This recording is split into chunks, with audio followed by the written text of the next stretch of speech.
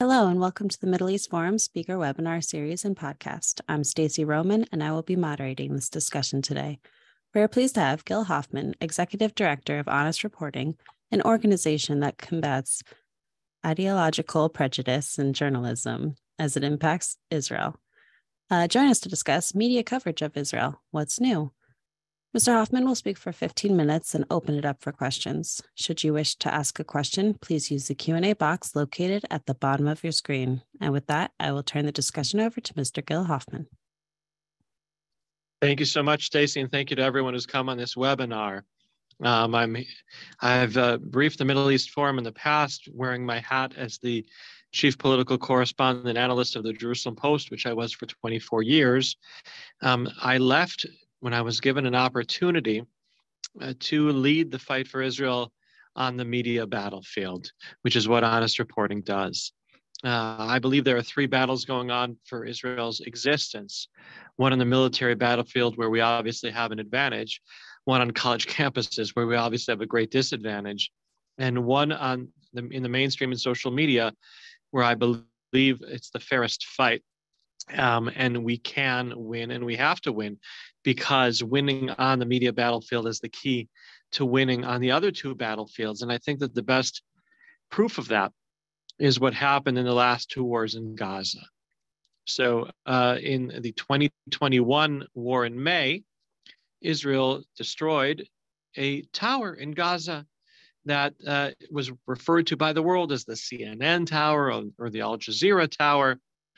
Israel gave an hour for everyone to leave the tower, of course, so there would be no harm to anyone, which allowed the crumbling of the tower to be filmed in every possible angle.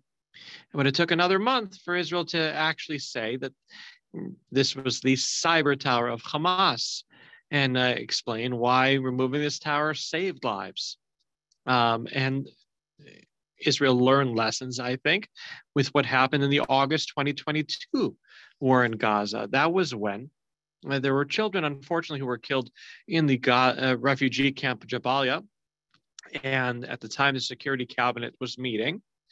And the head of Southern Command, General Toledano, told the ministers, "Don't worry, we didn't do it, and we have proof of it." And then the head of the PR directorate, Lior Hayat, said, "Then let me tell the world." And the general didn't want to. He said, "It's going to take a month to investigate this, and we don't want to get in the way of our operations." And then the ministers ended up siding with Lior Hayat, the former consul general in Miami. They went with the consul general over the general, which is pretty incredible. And we did tell the world, and that's how that war ended in 3 days. We went from having a 6-day war to a 3-day war, in part because we won on the media battlefield. And so the historic perspective of what's going on right now in that fight is that's only getting harder. It's only getting harder because the media has adopted a false narrative of Israel being an aggressor, foreign colonial power that indiscriminately targets and kills Palestinian civilians. And we need to be calling out their war crimes of arming kids and encouraging them to go out and murder people and become martyrs. Fortunately, the media has normalized their words like martyr and resistance, and that has only made the region more unsafe.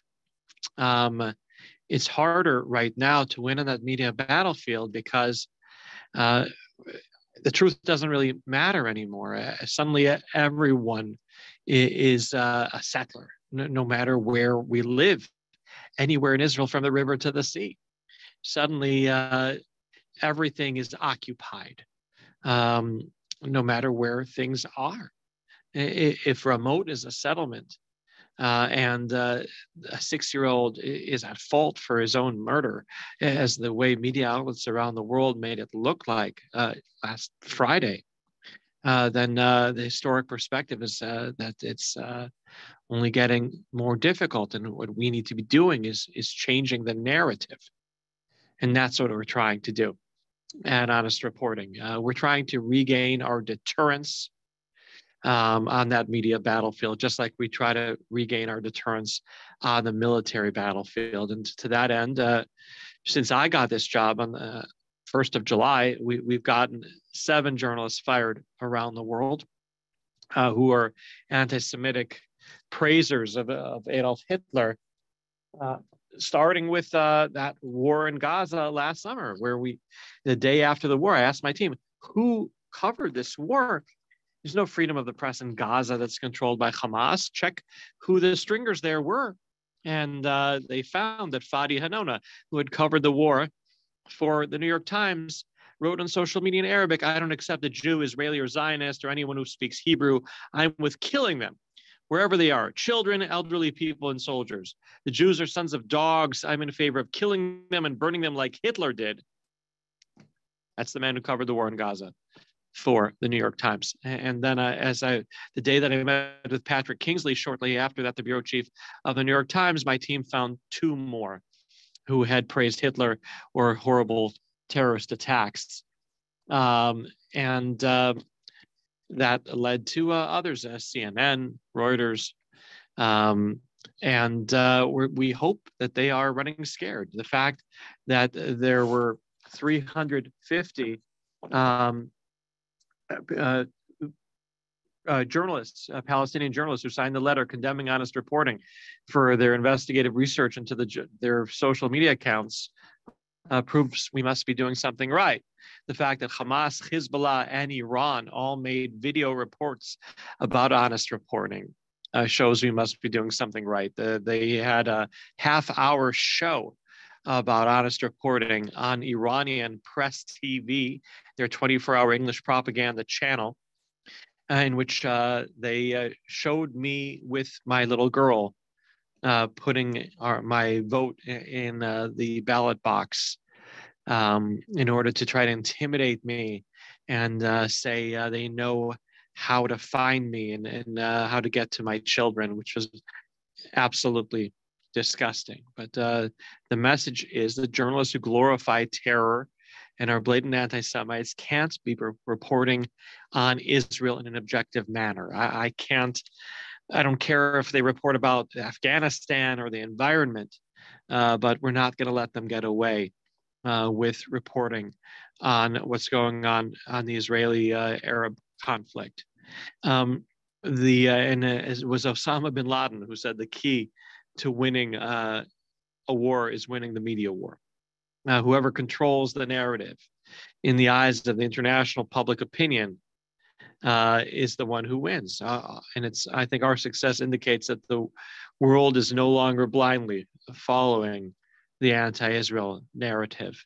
Now, what's also obviously made it harder over the last 2 months is our new government in Israel, in part because we have new right-wing ministers who don't have experience in dealing with the world, don't realize what you can say publicly and what you can't say publicly. And because the world has adopted this incorrect narrative of having the most right-wing, hawkish, hardline, ultra-right government in Israel's history. And of course, the contrast with the more diverse government that we had before that got us good press, that had a right-wing, left-wing centrist and an Arab party for the first time. And they've already been proven wrong in reporting about our government that we're going to be anti-LGBT. And then Netanyahu appointed Amir Ohana as the Knesset speaker, who pointed out his husband of 18 years, who had his 2 children on his lap, sitting there in the gallery, and said he won't let these children or any children be harmed. They already got wrong that this government would be harming the reform and conservative movements, which are treated badly by every government in Israel, to be honest, but no steps are going to be taken against them. The head of United Torah Judaism, Moshe Gafni, the day that the government was sworn in, said to all the secular and traditional people watching me right now who are worried that changes are going to be happening on matters of religion and state, this is what's going to change. Absolutely nothing. So that's the truth. Now, obviously, the legal reforms are obviously getting bad press right now, too. And it needs to be explained that there are two sides. The people who are worried that this will harm our democracy, that this is a judicial coup that will end our checks and balances between our executive, legislative, and judicial branches, are making a very good point. Those concerns are very valid. But also those who say that the Supreme Court had been taking too much power over the last 30 years.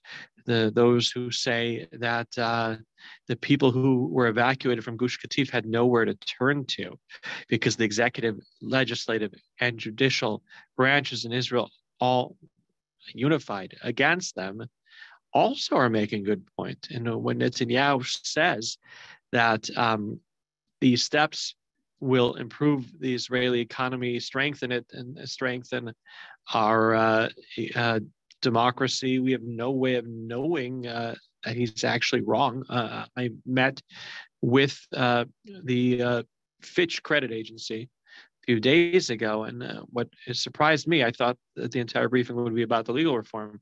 They're more worried about this government giving additional entitlements to the ultra-Orthodox that disincentivize them from working than they're worried about the legal reforms, because they don't know if the legal reforms or judicial coup, whatever you want to call it, would be good or bad for the economy yet. But they know that disincentivizing the ultra-Orthodox from working would be something that would be terrible for the Israeli economy. So I don't think that anywhere around the world do they receive the attention that Israel does. We know that we're under a microscope more than anyone else in the world. The media outlets around the world see Israel as local news, no matter where they are. And because of that, we have to be especially careful with that increased scrutiny. And what happens is that we at Honest Reporting, we can only do so much because there's only 3 writers and 1 social media person working for Honest Reporting. We depend on people who care about Israel, like the people that are part of the Middle East Forum, to and are watching here today, to write us at action@honestreporting.com whenever you see things that are horrible in the mainstream and social media around the world. I appreciate all the people who are writing us since Friday about the terrible headlines that there were, as if a car or a driver, and not a terrorist, murdered the 6-year-old boy, the 8-year-old boy's brother, and the recently married young man. And we also appreciate those who are willing to help us, because you imagine if we're punching above our weight with a writing staff of 3 and a social media staff of 1, imagine how much more we could be doing if everybody here on this call would help just a very little bit, and also help us deal with the security challenges that we're facing due to that success with Hamas, Hezbollah, and Iran noticing that success. You can go to our website, honestreporting.com, which is very technologically behind, that we need to revamp desperately, and we need new software that and click on donate over there would be extremely helpful to helping Israel restore its deterrence on that media battlefield and help Israel win the war on the military battlefield, and also make it easier, I believe, for the students going through challenges day in and day out on college campuses around North America and around the world. So thank you for being part of this talk. And I want to thank Karis and the nice people there at the Middle East Forum for inviting me to be with you here today. And I know we have only 15 minutes exactly for questions, and I'm here to answer anything you want to know regarding this topic or Israeli politics that I covered all those years for the Jerusalem Post. Thank you very much. All right. Thank you so much. The first question is from Ken Moskowitz asking, has Honest Reporting also tried to change the terms used in the Arab-Israeli conflict, such as indigenous, West Bank, settler, colonist, etc., which affect the narrative with a false or biased understanding? Those are very good points. And we are indeed the indigenous people, and we want the world to know about it. And that's more important than ever. We also, though, have to deal with challenges that SEO governs what we do. So we use West Bank still, even though we know it's historically wrong and geographically problematic, in addition to using Judea and Samaria, which are obviously the correct terms to describe the biblical heartland of the Jewish people. We get a lot of flack on both sides, and we're going to continue using both. Absolutely. And David S. Levine asks, isn't it more difficult to accomplish your objectives when the mainstream media won't explain to their viewers, listeners, and readers that from the river to the sea means Israel's destruction? You're right. What's being tolerated on campus at the University of Michigan they don't realize what globalizing the Intifada means, murdering 15 million Jews around the world. It's horrible. It's horrible what's being accepted right now, that anti-Semitism has become so mainstream. I wish people would have put Kyrie Irving in his place when he was only criticizing Israel before he expanded it to criticizing the Jewish people in general. Of course. So Jay, there it goes. David Levine, a different one, asks, our local San Francisco television station recently ran Exodus as its Saturday night movie. The PBS homepage had its spokesman caution the movie was appreciated for its movie-making excellence, but cautioned against the point of view of the movie. How do you combat that kind of insidious media bias? First of all, thank you for pointing it out. If you can email me the details to gil@honestreporting.com, I will forward that to my staff to deal with. What happens is we are in contact with the media outlets. We don't just, it used to be you would write letters to the editor and hope that they would receive them after a week and open them after another week, and maybe they'd print it a week later, or you'd get a correction a couple of weeks later on page 9, and now they fix things immediately. And so this is public broadcasting. This is obviously a broader thing, but yeah, we talk to the media outlets themselves and television stations and get them to know the facts. We also have Media Central, which is an arm that works with the journalists before they print, and that's also very important. Thank you. JL asks, if, as you say, the media is so biased against Israel and no longer cares about reporting the truth objectively, should Israel simply stop engaging with the news media and either go around them via social media or deal only with those journalists who have been vetted? I don't think I said that. I actually, as a proud journalist, and I'm still very much a journalist, think that the overwhelming majority of the journalists want to get it right and that we're helpful to them. That if they get something wrong, calling Tel Aviv the capital, we point that out, and then they change it online within seconds, and they write a letter to us thanking us. The field of journalism has changed a lot since I started. I remember calling in a story on a payphone.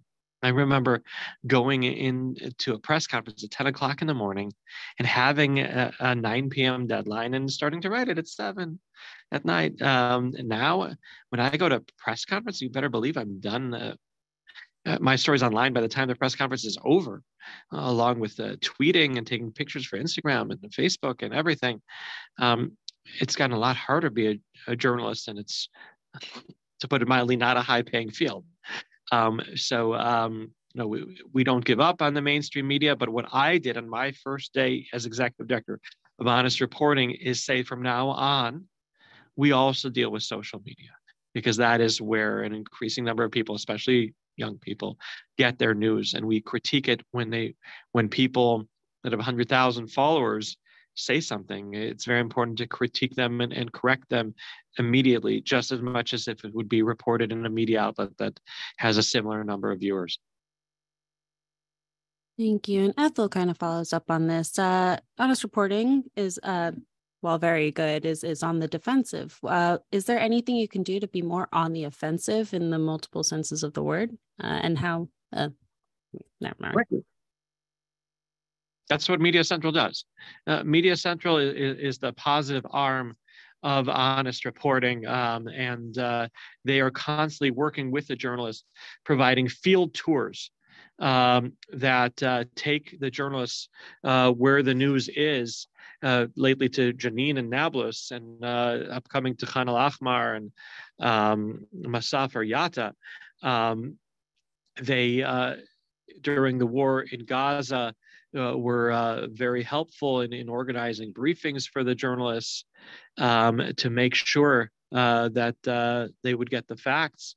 And so that they engage with the journalists, help them understand the nuances and give them the background. That journalistic outreach is extremely important. Help them get it right the first time. Absolutely. Thank you so much. Jeffrey Cranes and Carrie Hillebrand both ask, can you explain the basic difference between honest reporting and camera, and is there any collaboration? There used to be a battle, and I stopped it.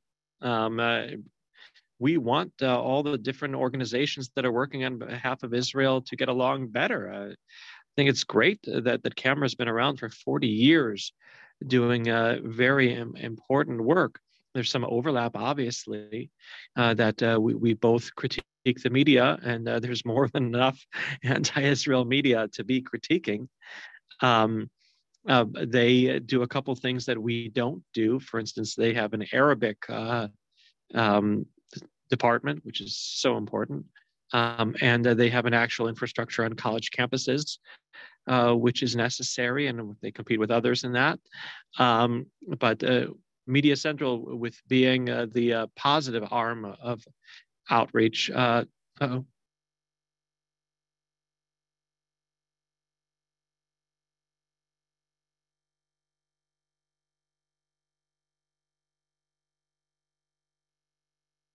All right, I think you froze for a second there. Oh. I'm here. I don't know what happened. Oh, wonderful. Media Central is something that they don't do, of reaching out to the journalists before and working with them to make sure that they get the story right. Thank you. Art Toft asks, has the New York Times ever thanked you, or other publications thanked you for pointing out one of their incorrect facts? And if not, do you have a plan B to get them to? Oh no, it happens all the time, believe it or not. They appreciate when we, the media, when we point out something incorrect that they can fix. I met with Patrick Kingsley, the bureau chief of the New York Times in Jerusalem, and he said we're both in the truth-telling business, and that he appreciated that we vetted better than he did when it came to Fadi Hanona. And then I pointed out the other two, which surprised them. But we respect each other both as veteran journalists, and that's another thing that camera does not do. They do not meet with journalists and build a relationship like we do. Understood. Thank you. David Edmond asks, do you use Natan Sharansky's 3Ds in your arguments over when criticism of Israel becomes anti-Semitic? Sure. The Natan Sharansky's 3Ds that were adopted and then around the world as an important guideline, and then Ira came and expanded it even more, are extremely important. I'm really glad that he put it in a way that people could really understand. Delegitimation, defamation, and yeah. Thank you. I wish I could help you out on that. All right. You got him. Robert Slater asks, your message is very important, but how can we engage a larger audience? Wow, this isn't the Robert Slater who was the journalist that wrote The Jews in Sports and he passed away. He was a great, great man. I got to meet him when he came to the Jerusalem Post. Um, but we want, through social media, we're bringing more people to the website of Honest Reporting, and I recommend people subscribe to our list and follow us on Facebook, Twitter, Instagram, and now TikTok. And then your friends will see it, and your followers will see it, and your likers will see it, and then it all expands from there. That's the way it works nowadays. Please go into what we've posted recently, everyone here, and forward a recent video or a recent article.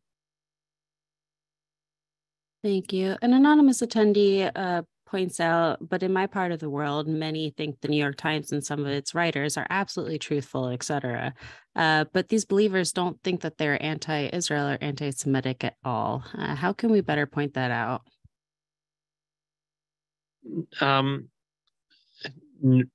The definition of anti-Semitism that's been accepted around the world is the IRA definition, which has in it singling out the Jewish state. And the New York Times singles out the Jewish state, obviously, all the time. And that's what anti-Semitism is. I wish they weren't. I wish that they were more careful. I'm in New York right now on a speaking tour of 9 states. And whenever I meet anyone here, and we talk about the New York Times, they like either apologize for getting it, or they say I've canceled 3 times or whatever. You still have to, I guess, get it in order to complain about it. Thank you. So for the social media, that's a little more involved, correct? It's dealing with Facebook or Twitter or whoever to basically use their AI filters to figure that out.